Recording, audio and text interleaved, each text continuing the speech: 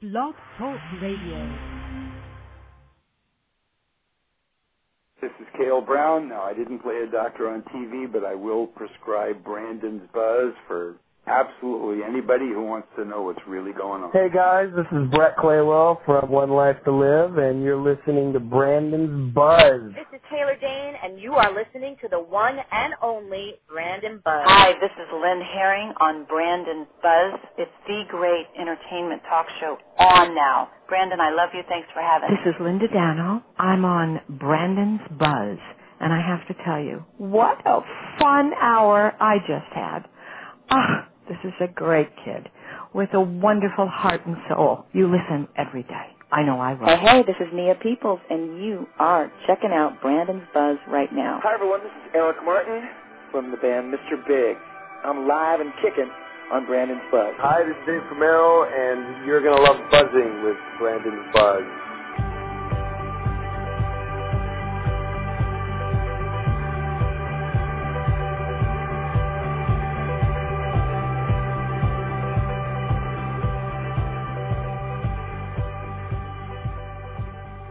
Hey guys, welcome back to Brandon's Buzz. I am Brandon. Tuesday, August 31st, 2010. It's 10 p.m. in the East, 7 p.m. out west, 9 p.m. here in Texas, and I am very excited about the guy I've got on the phone. You know, we've got a lot to talk about here, so we're just going to dive right in.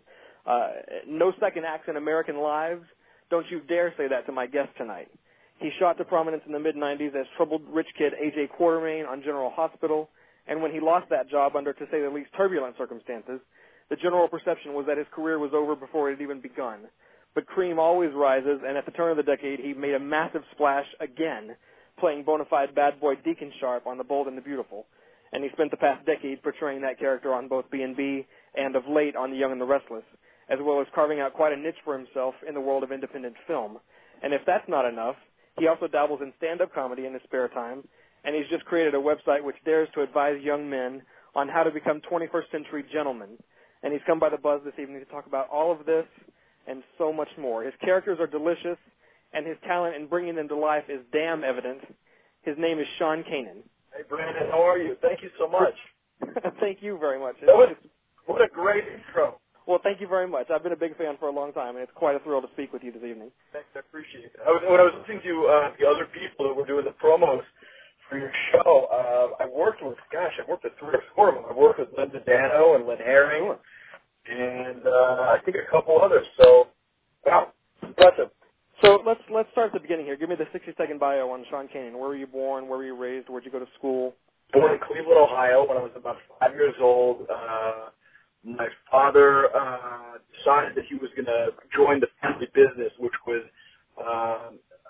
a chain of retail jewelry stores. The 15th or 16th largest chain in the United States. There were about 50 stores, and we moved from Cleveland, Ohio to Newcastle, Pennsylvania, which is outside of Pittsburgh. And I grew up there, and when I was starting my junior year in high school, I went over to boarding school. And then I started college in Boston, at Boston University, studying political science. And that's pretty much when I really decided that I wanted to pursue acting. And I knew that if I was going to do it, I either had to move to New York or to Los Angeles. And it just so happened that I was dating a girl who was a senior in college from Los Angeles. And when she graduated, she intended on going back to Los Angeles. And I left school early to follow her to Los Angeles, and I enrolled in UCLA to finish my political science degree. And while I was there, I took Karate Kid 3, and I started working. And that's kind of how it worked. And was acting and performing, was that always kind of it for you? I mean, did you ever have any interest in doing anything else? You know, when half of my family were doctors, and my uncle is a pretty prominent plastic surgeon. He was a big influence on my life when I was a kid. And so I think when I was really young, I would say up until the time I was probably about 12, I think I wanted to be a surgeon, but me and mathematics went by a long time ago. So I decided to pursue a career in the arts. Gotcha. So you're the black sheep of the family, I guess. You know, it's funny. I was for a long time, and my sister and I used to joke that depending when I was on TV, I was the preferred child, and when I wasn't on TV, I was the black sheep. Gotcha. My parents didn't find that very funny, but don't joke about that. So yeah, I guess probably with some of my exploits, it's a pretty safe bet to say that I've been somewhat of the black sheep / anti-hero family. You mentioned Karate Kid 3. Was that what you would call your big break, or was there something kind of before that set you? I would say that was certainly my big break because, obviously the franchise, the Karate Kid franchise, was so well known. I think it kind of launched me to quote-unquote national prominence. I had done a few network television shows prior to that, guest star, co-star stuff. But yeah, really that was far and away, the springboard for me doing bigger and better things. And isn't it great how they've rebooted it this summer and hooked in a whole new generation of fans for that whole franchise? I mean, they've started it all over again. Yeah, I think it is, because I think that the new Karate Kid film, I don't want to say reawakened, but certainly perpetuated all the nostalgia for the other one. And I think that the Karate Kid movies, a lot like Rocky, I mean, they're morality tales. I mean, they really, they really offer something that, inspiring good guy, bad guy, good guy triumphs. And every now and then it's nice to see a story that, it's not multi-layered really. It's just, it's simple and it's honest. And I think some of those types of stories thematically have the most profound effect on us viscerally. We really tend to respond to those because they resonate with, I think, our inherent sense as human beings of wanting good to triumph over evil, and if you work hard enough, you're gonna overcome. No question about it. People always love hearing and seeing stories about people working hard, beating the odds. I mean, that story's going to resonate long after we're all gone. I think so too. I think it's a classic. It's a classic. What's funny to me and kind of amazing when you stop to really think about the kismetic confluence of events that led to such a circumstance. If you were to make a list of the most intriguing, most compelling daytime performers of, say, the past 2 decades, the resulting list would almost certainly include Steve Burton, Vanessa Marcil, Sarah Brown, Antonio Sabato, Jonathan Jackson, Sean Kanan. And, you were all kids together back in the day on General Hospital, like it was something in the water over there that brought all of you together at essentially the same time. Talk to me about being on that set in those days and being a member of that team. It was a very special time. Steve Burton and I have kind of gone our separate ways, but at that time we were close, like brothers. It was exciting to work with Vanessa, and Antonio had a lot of heat around him, and it's funny, Antonio and I have actually worked together I think several times since then. We did a film together called The Chaos Factor. Okay. And I think we did something else together that I'm probably not remembering. A little later on, Ricky Martin came on the show. Sure, yeah. It was just a very exciting time to be a part of General Hospital. I was playing a character that it was really first time I had a chance to really do some, what I think was serious traumatic work, taking on the issue of alcoholism, et cetera, taking on the issue of, another character that had AIDS, an interracial relationship. I mean, General Hospital really stuck its neck out there under the watch of Wendy Rich, and we dealt with some really in-your-face social issues. No question about it. Some of the scenes I'll never forget were with you and Steve Burton dealing with Monica's cancer back when they were doing the breast cancer storyline. I mean, that was some of the most amazing stuff I've ever seen on television. Wow, thank you. Steve and I used to always say that even if AJ and Jason couldn't talk to each other, Sean and Steve always could. And I think that the relationship that Steve and I cultivated in those days really served us well. We were really able to bring, I hope, a lot of honesty and humanity to what it was that we were doing. And we were lucky to be surrounded by some very good older actors who were very open with giving us encouragement and advice. Stuart Damon and Leslie Charlson, they were the backbone of the Quartermaine family, and I really didn't hesitate to talk to either of them about questions I would have about going after a scene and how I wanted to approach it. And, I think probably Steve and I grew into being disciplined actors, but in the beginning we were young guys on a show dealing with a lot of the things that young guys deal with. Sure. And, over the course of the 5 years that we were on the show, I think we started really making that transition from being young men to men. It's interesting kind of growing up like that, more or less on television. Obviously, I made a great number of mistakes, but, I think we all make mistakes as we're growing up. Mine just tended to be in the public eye because of what I do for a living. I know you went through some very well-documented troubles in your personal life, and, I absolutely don't want to dwell on that, and you can tell me to shut my mouth anytime you please, but even though it wasn't that long ago comparatively, it was a very different world back then in terms of media coverage. I mean, there was no TMZ, there was no Twitter, there was no Facebook, there was no Internet for all intents and purposes, certainly not to the extent that it exists and is a part of our daily reality now. That's probably a pretty lucky thing for me. And not to say that you got a free pass back then, but as someone who walked through the fire barefoot and lived to tell about it, when you look at people now like Lindsay Lohan and Britney and Tiger Woods, Mel Gibson, all these clearly troubled stars whose every breath is front page news now, what goes through your mind? Boy, was my ass lucky. That's what goes through my mind. Oh yeah. Let me tell you, half the shenanigans I was pulling never saw the light, and thank God.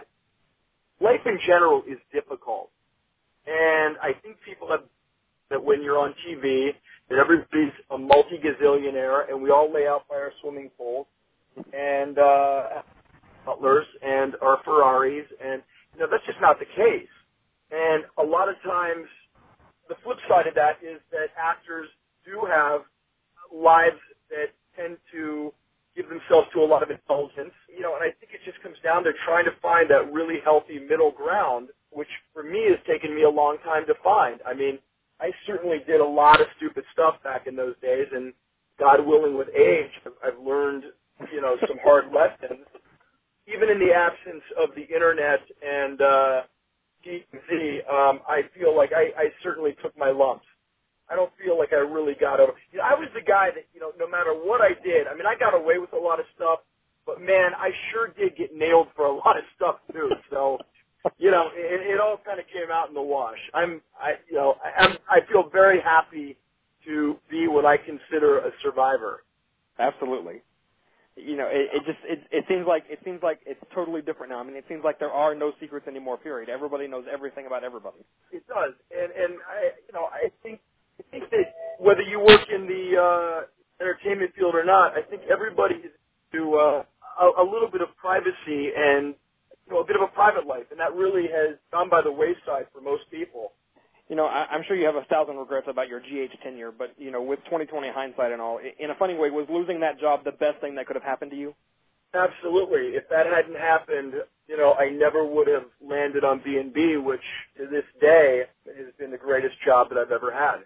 Some of the stuff that I've been, blessed to play as Deacon Sharpe has been some of the best acting opportunities that I've ever had. Aside from that, on a personal note, it really forced me to look at and confront, a lot of issues in my life. And had that not happened, I wouldn't have started on the path of sort of self-exploration and, self-deconstruction that certainly, has certainly made me a much better actor and has hopefully made me a much better person. You mentioned being a better actor now. I don't say this just to kiss your ass or just because you're on the phone with me right now, but I'll tell you, I watch you now, and I see unmistakable traces of vintage Tony Geary, vintage Maurice Bernard in your performances these days. AJ wasn't exactly a goody two-shoes, but he wasn't quite the bad boy either. So now that you are playing the anti-hero type, do you ever think back to that time and recognize whether your proximity to those guys seeped in subconsciously somehow? I just think that when we were on the show as young guys, it was very obvious that the bar was being set, and Steve and I were extremely eager to do our best to try and reach towards it.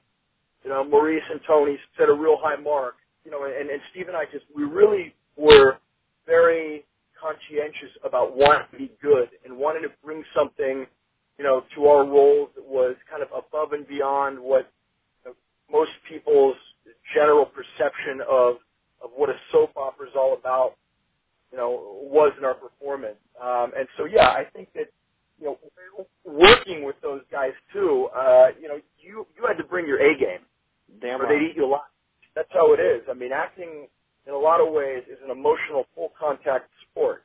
You don't bring your A game, you're going to get eaten alive by a better actor. On national television. On national television, yep. Going back to work and starting completely over, did you find it difficult to get any traction again, or did you find that Hollywood has a pretty short memory in terms of stars in their past? No. Hollywood has a pretty good memory, actually. They have a pretty good memory, actually. And I had to fight like hell. Getting on Bold and the Beautiful was a coup for me. I mean, that really was terrific. When I joined the cast of Young and the Restless, it really happened over a lunch with Paul Rausch. I had really been trying to orchestrate a sit-down with myself and Paul, and through a series of mutual connections and hard work by some people on my team, Paul was gracious enough to agree to sit down and have lunch with me, and we talked very, very little about soap operas. I don't really think, honestly, Paul knew anything about my character, or if he did, he sure pretended he didn't. And we really just talked like two guys. And I absolutely 1,000% attribute my being on The Young and the Restless to Paul Rausch and to Paul taking a chance on me and going to bat for me. And, I mean, as long as I live, that's something that I will never forget. And hopefully always work hard to honor.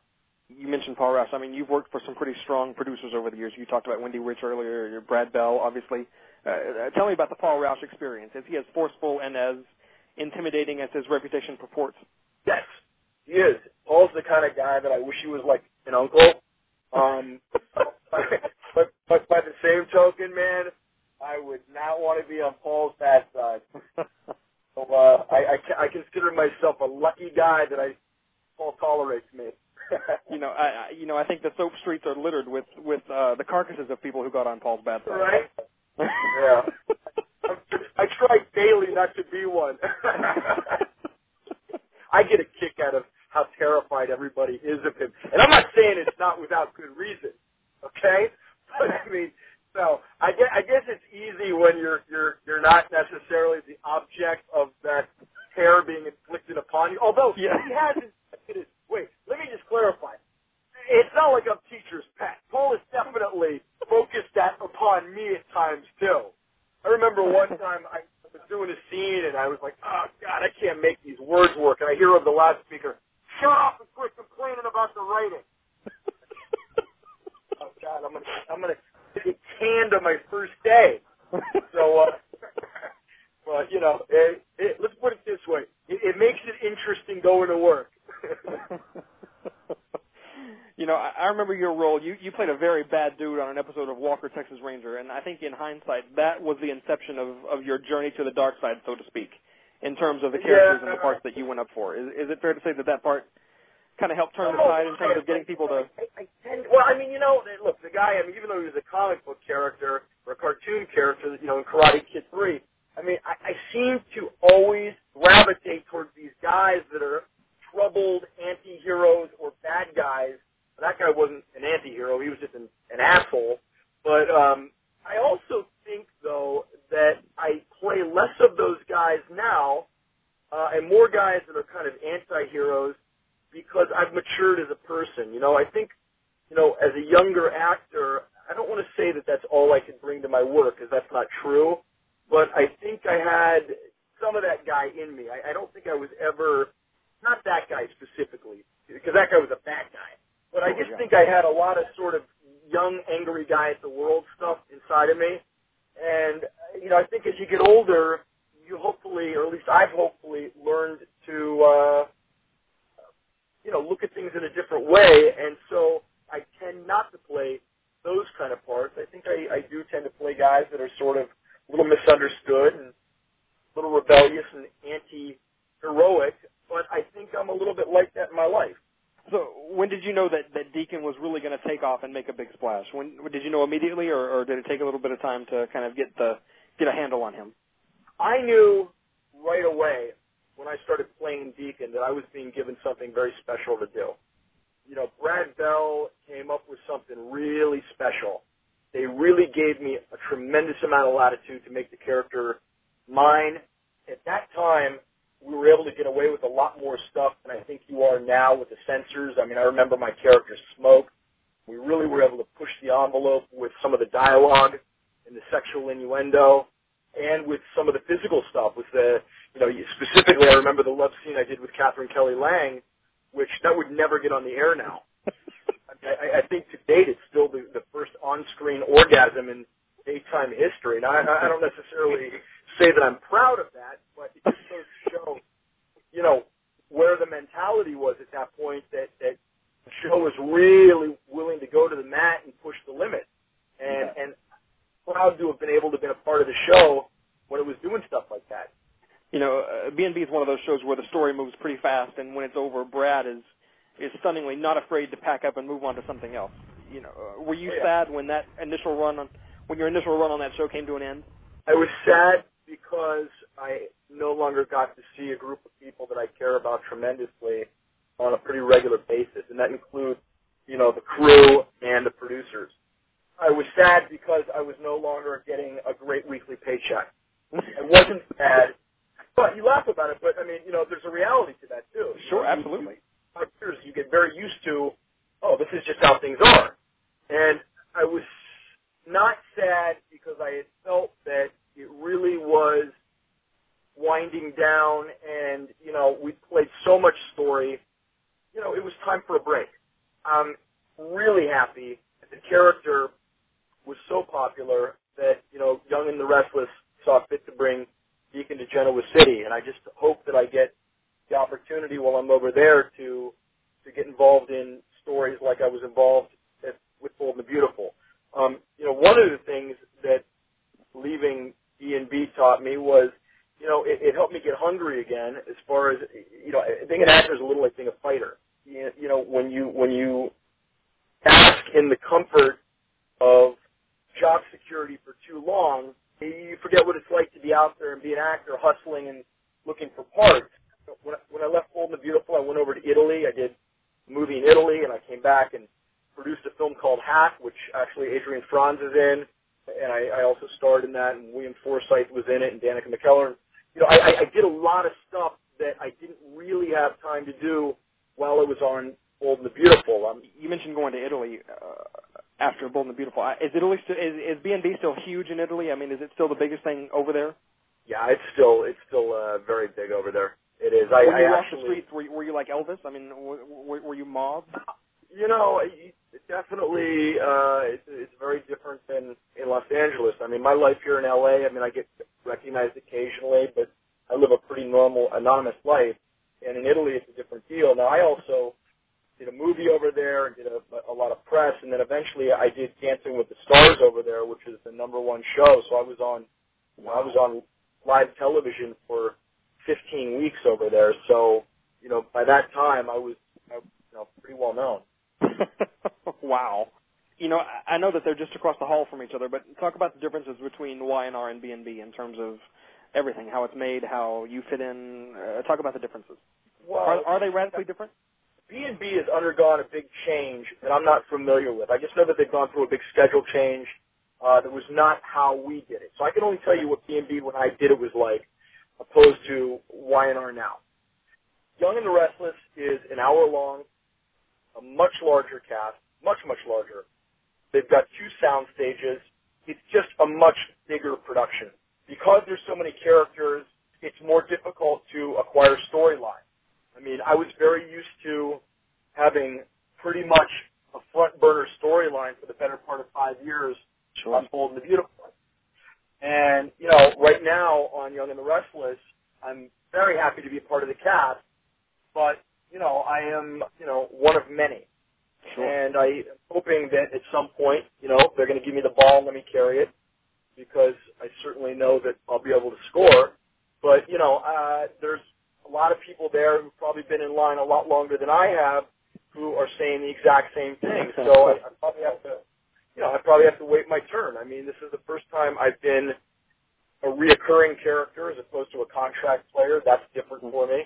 Although it's nice because it gives me the freedom to do other things. I just signed on to star in an independent film called Rock Barnes, which is going to be a mockumentary about a motivational speaker, and I'm playing the title character. Really, really funny film. If I were a contract player, I don't necessarily know that I would be able to schedule doing the film. So, that for me is, it's a bit of a trade-off. One thing was that when we were doing Bold and the Beautiful, if we wanted to take 3 or 4 takes for a scene, we got them, generally speaking. And now with Young and the Restless, you get one. That's it. You get one take. And unfortunately, that type of work environment, which is now not just with Y&R, it's pervasive in all of daytime. Sure. And probably a lot of nighttime, because the economy is not the most conducive to getting the best work. It just isn't. Obviously, the best work comes from theater because you rehearse for 6 weeks and then, you do your thing. And then film is next because you rehearse and then, you take 3 or 4 days to shoot a scene. In daytime, you're shooting 60 pages a day. That's not an indictment on the medium. I mean, when you're doing soap opera, you know what you're doing. You know what you're signing up for. The flip side of that is that it acts as a bit of a gymnasium to help you develop a very important skill set, which is the ability to learn a great deal of dialogue very quickly. You bet. Memorizing is a skill set. It's not the most important thing in acting by far, but it's kind of like, you hear that expression, money's not important as long as you got it. Being able to memorize lines isn't that important as long as you can do it. You mentioned soaps changing across the board. I mean, when you started in '93 on GH, and you started on a show that at that time was ferociously dedicated at any cost to putting out quality work on a daily basis. Right. Talk about how things have changed for you personally in terms of the way you work from then to now. I'll tell you one thing that's changed. I have 17 years more of life experience. And in the amount of time that I've started doing General Hospital, I've been married and divorced. I've had a child. I've traveled the world. I've had numerous wonderful and painful experiences, all of which give me a reservoir of emotions to draw on and bring to my work. So I think that's something that's definitely changed. I've had the opportunity to work with some really terrific actors. I've done a lot of theater. I've done probably 12 films since then, and every time you do something, you're improving. I mean, it's like playing tennis with a better tennis player. Yeah, you're working now with Michelle Stafford, which was something that was kind of teased in your first Y&R arc, but they never really went there in the way that many of us thought they should have. Given the immediately evident sparks that flew between the two of you. How much fun is she to work with? She's great. I think Michelle and I actually, whether she knows it or not, work in a very similar way. We really try and use what's in the moment, what the other actors, bring to the table and react from it.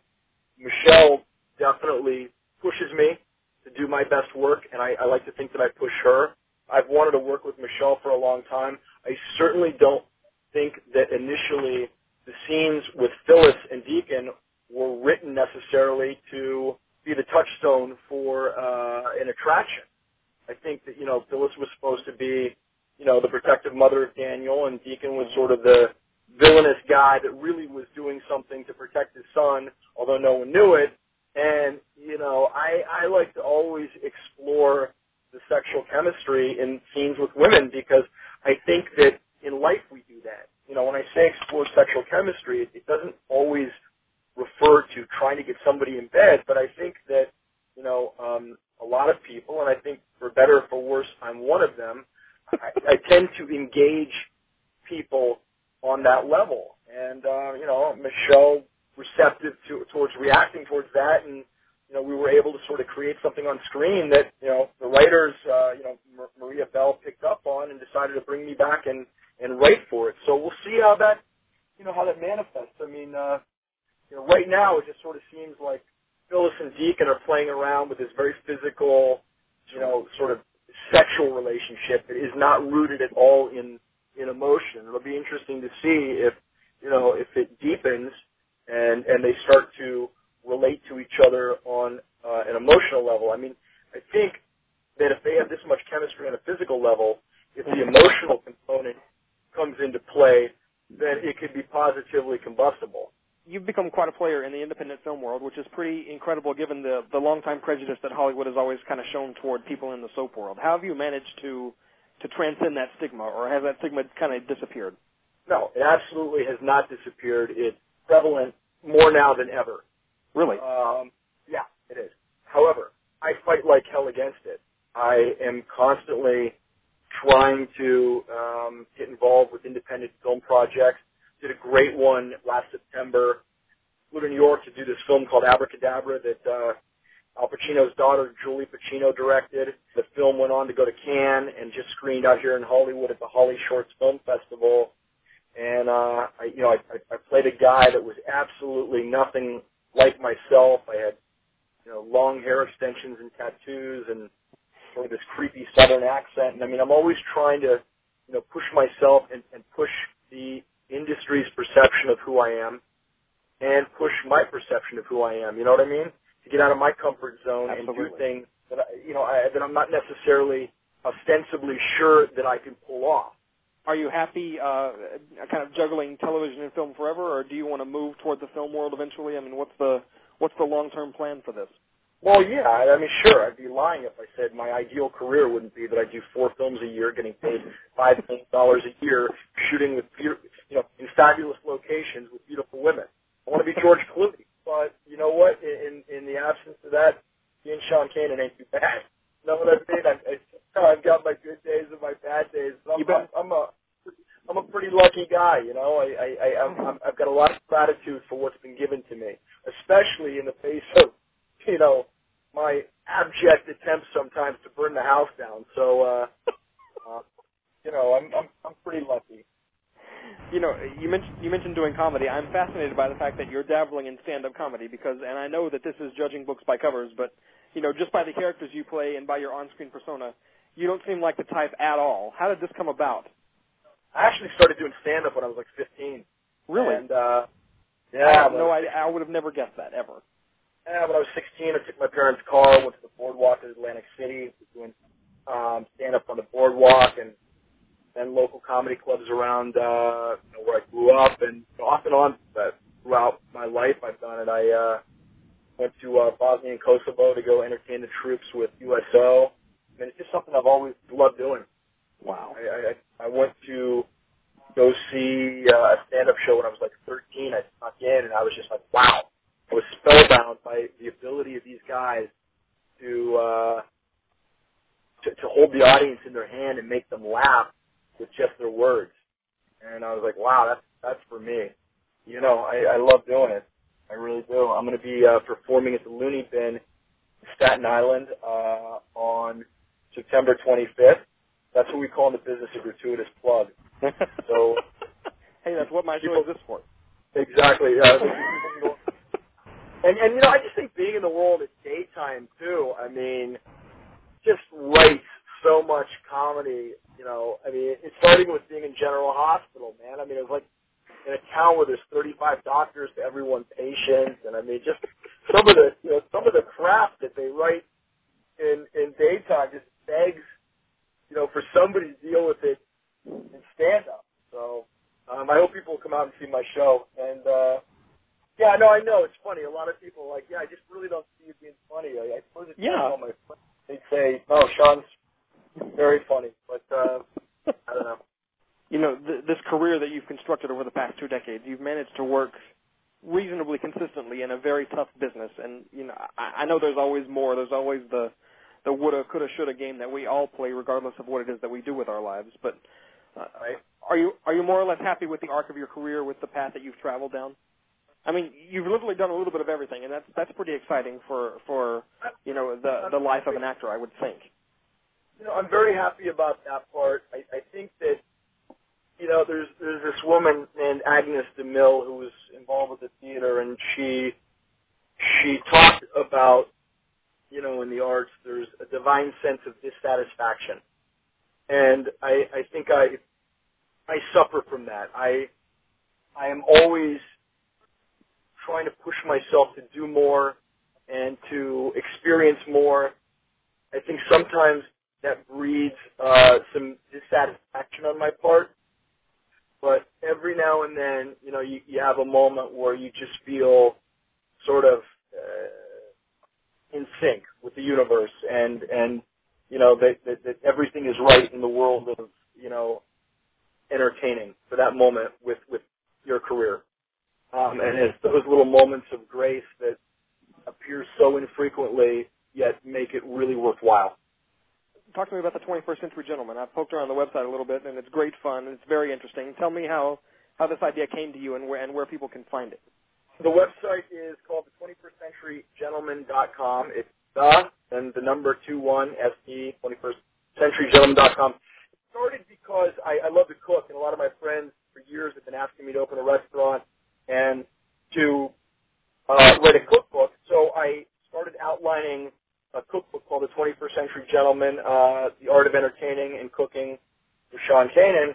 And I decided that while I was writing the book, I wanted to put a blog site up to sort of precede the book. And I realized, there's this absence in men's world for mentors. Like, I think a lot of women have sort of some go-to people like Oprah and Martha Ray, or Rachel Ray, and a lot of other people that give, especially young girls, an idea of how to do a lot of things. And I think men have been relegated to the buffoons that are the male figures in sitcoms, which are basically overgrown children, and men in beer ads who are basically concerned with maintaining their beer stash. And most guys that I know, they really aren't like that. I mean, guys that I know and that are my friends are interested in having discussions about relationships and life, and they're not just about football and beer, but I think there's a lot of stuff that guys maybe haven't had the opportunity to learn, and that, I've been cooking for years. I've been fortunate enough to, travel the world and learn to speak another language, and, I just sort of wanted to offer some of what has been taught to me and that I've learned through trial and error to the other guys out there. So that's kind of how it started. Have you had a chance to look at the site? Yes, I have. I've poked around some of the blogs, and most of it is written by you. Yes, I mean it's pretty much a one-man band here. It is, and I like it. It's kind of cathartic for me too to write some of this stuff and see what people's responses are. And it's very interesting and very smart, and I mean it's funny because you play some of these bad boy characters on TV, and it's funny to hear you say you like to cook, you like to you like to be a gentleman in your real life, even though some of the characters you play are a little darker than that. It's an interesting juxtaposition, an interesting contrast. I think that being a gentleman doesn't mean that you have to compromise your sense of masculinity. And I think that getting in touch with parts of our personality that allow us to cook and pay attention to detail and things like that, I don't think that really feminizes men either, but we've sort of been taught that, well, if you cook or if you do this or that, that's kind of girly. And guys have developed this really sort of skewed perception of what it is to be a well-rounded Renaissance guy, and a lot of it has been a combination of just the pummeling that the male persona has taken. For instance, in a lot of television, specifically sitcoms, where men are basically these overgrown children that aren't able to do anything unless their wives sort of tell them what to do. And I mean, that's not how most guys are. And I just kind of felt like, wow, that's a really huge social albatross for guys to carry around their necks and to be relegated to the role of being inept. And, I think Queer Eye for the Straight Guy did a lot of good things and brought up a lot of good points, but for me, it always came at the expense of making the guys feel like idiots and incompetent while they were ridiculed by the Fab Five.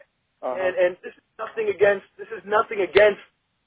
the guys who did Queer Eye for the Straight Guy, because I think they brought a lot of really good stuff to the table. I'm just trying to take it and make it, I don't want to say more palatable, but just present it in a different way. And a lot of times, you can hear the same message over and over again, and it depends on how it's presented, whether or not you hear it. You know what I'm saying? You can have a really good message presented to you, but if the wrapping paper isn't attractive to you, you're not going to open the gift. And I'm just hoping that, hey, I'm just a guy trying to present some stuff that was taught to me in a way that hopefully some guys will like. I definitely wrote this blog for guys, but much in the same way that I think guys have a guilty pleasure of occasionally reading women's magazines like Cosmo, I think if women go to this blog, it's going to give them a front row seat and demystify and pull back the curtain, hopefully, of the male psyche. So fantastic. This blog is every bit as much for women as it is for men, and I'm frankly trying to, I guess, start a bit of a movement here where we start looking at each other in a different way. And I encourage women to send the men in their lives to this blog, whether it be a young guy going off to college or a husband who maybe has forgotten a little bit what it's like to treat his wife like the significant other. There's something that I'm going to be doing an article on, which is think like a single guy even if you're not. It's basically, somewhere along the line when we get in a monogamous relationship, over the course of time, unfortunately, sometimes familiarity breeds contempt, or if not contempt, it at least breeds ennui and boredom, right? And I think, when we're single and we're pursuing somebody, that's the time that we're the most attentive. That's the time that we're the most focused on their needs and listening to what it is that they have to say, and that's when we really get to know the other person. So if you can keep that mindset of a single guy, even if you're not, I think it's going to hopefully reinvigorate your relationship. And I hope that I'm the guy that's able to do that. And in doing this, for me, it keeps me on point myself. It forces me to confront these issues because I can't very well espouse these things to other guys unless I'm kind of rocking it in my life. And you know something? I really hope that, look, I'm not selling anything here right now. It's free to go to the blog. The book that I have that I'm working on is not even finished, so I'm not here trying to hawk anything. I'm just doing this because I want to do it. So I hope really all of your listeners will just take 2 minutes and go to the blog. Like I said before, it's www.21stcenturygentleman.com, and 21st is 21SD. And just take a look and read, and if you hate it, write me a letter, and if you like it, write me a letter. And if you have some suggestions or things you'd like to see, I'd love to hear your input. It's great fun and very interesting. And like you said, on the feminine side, on the female side, people have, Martha Stewart and Oprah and Rachel Ray, and they have figured out, very brilliantly how to package their messages to get them across to the widest swath of their audience. And I think that you are on the right path in terms of doing something like that for the masculine side. I hope so. I hope that I'll be given the opportunity to do that. I'm having a lot of fun writing the blog. We'll be putting some new stuff up in the next couple days, and every couple days I'm trying to put some new information up there, and I'm actually getting a lot of ideas from the readers because apparently some of the articles are starting to stimulate some discussion, and that's the thing. If I'm able to stimulate some discussion, especially between husbands and wives, or guys and their girls, or girls and their guys, then I think I'm achieving what it is that I set out to do. I mean, I'm really trying to do what I always try and do in my life, which is, take good guys and make them great guys. Because I don't believe that most guys are like these bumbling idiots who are clueless. I think most guys, have a clue, and they want to be able to do a lot of this stuff and be facile with this stuff, but no one's taken the time to teach them how. So hopefully that's where I'm able to come in. So what's on the horizon for Sean Kanan? This current Y&R run, is it an indefinite one, or what are we looking at in terms of the soap? It's open-ended. I mean, like I said, I'm not a contract player. My hope is that they're going to really provide me with a good storyline that's going to allow me to sink my teeth into it. And, if they do that, I hope that I stay a very long time. Because I'm not a contract player, I mean, I am out there looking for other opportunities. I will be doing this short film, which I'm sorry, it's not a short film, this independent film, which I'm very excited about. I'm not sure what's in store for me. That's part of the excitement. One thing I'd really like to do eventually, certainly before I would say within the next several years, I would very much like to do something on Broadway. That's something that I've wanted for quite a while. I've come close a couple times to being able to, work that out with my schedule. But at some point, I really would like to, I find the idea of doing something on Broadway and living in New York for a while extremely romantic. That idea just, I don't know, I'm very enamored with that idea. So hopefully that will become a reality.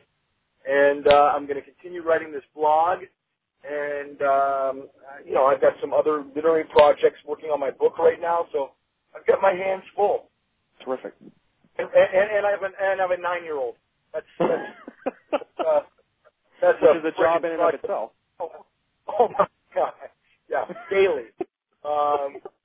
But my daughter is terrific. I learn from her every day. And I'll tell you, that kid makes me laugh and brings so much joy to my life that, that's really what it's about for me. That's terrific. Hey, listen, my friend, speaking of a significant woman in my life, I have one who's actually nice enough to make me dinner tonight. And I am supposed to be there at 9:30. So if I say goodbye, I hope you'll forgive me. But Brandon, I really enjoyed speaking with you. I want to thank you for the opportunity to talk with you. Oh, let me tell you something. It's been the greatest thrill. I mean, I've been a big fan of yours for longer than either of us would care to remember, I think. And this was a great thrill speaking to you this evening as well. Well, you know what? I really appreciate it. And you have my email, and I hope you will stay in touch and not be a stranger. And I just want to thank you so much to your audience for giving me the time to talk, and I hope I didn't blather on too much. But not at all. Brandon, thank you so much, okay? Take care of yourself. Hey, before I let you go, could I get you to do a promo for my show? Sure. What do you want to do? As long as it includes the word Sean Kanan and Brandon's Buzz, anything else you say is totally up to you. Hi, I'm Sean Kanan. Wait, Deacon Sharpe on The Young and the Restless. I can't even begin to fathom how this guy has got his own show. I mean, Brandon's Buzz. You got to listen to this guy to believe some of the stuff that comes out of his mouth. Anyway, I had a great time talking to you, Brandon. You're the best. I hope I get the chance to do your show again. I'm just teasing you. It's a lot of fun. Thanks a lot. Fantastic. Thank you so much, sir. Brandon, take care of yourself. I appreciate it. The fantastic Sean Kanan, everybody, on Brandon's Buzz. Brandon's Buzz in the can for August 30th, 2010. If you're listening to the show, you already know how to find it, but in case you don't, 3 places online. blogtalkradio.com/Brandon's Buzz. That really is home base for this show. It really is mission control. From there, you can listen to the show. You can download previous episodes of the show. You can leave comments, send emails. It really is home base for Brandon's Buzz. Again, it's blogtalkradio.com/Brandon's Buzz. You can also find me online at my blog, brandonsbuzz.com. There, at the top of any page, is a blue button marked radio. You click that button, it takes you to a full and complete radio archive of every episode of this show. This is episode number 66. This and all previous 65 are available in the radio archive at brandonsbuzz.com. You can also find me on iTunes. I'm on iTunes, guys. Just type Brandon's Buzz in the iTunes Music Store search box. Scroll down to the podcast section. Click on my logo. From there, you can download individual old episodes of the show as podcasts for playback on the device of your choosing, or you can subscribe to the show and have new episodes automatically download to your library the minute they're uploaded to the music store. So I'm all over the internet. I'm on Twitter. I'm on Facebook. I'm on iTunes.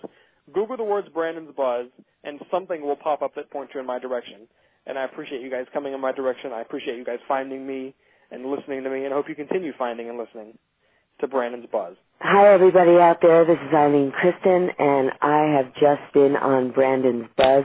This is a great show and a very sophisticated mind. So spread the word, Brandon's Buzz. This is Claire Massey from Tammy Show, and you're listening to Brandon's Buzz Great guy. Great show. Check it out. Hey guys, this is Brett Claywell from One Life to Live, and you're listening to Brandon's Buzz. Hi, this is Lynn Herring on Brandon's Buzz. It's the great entertainment talk show on now. Brandon, I love you. Thanks for having me.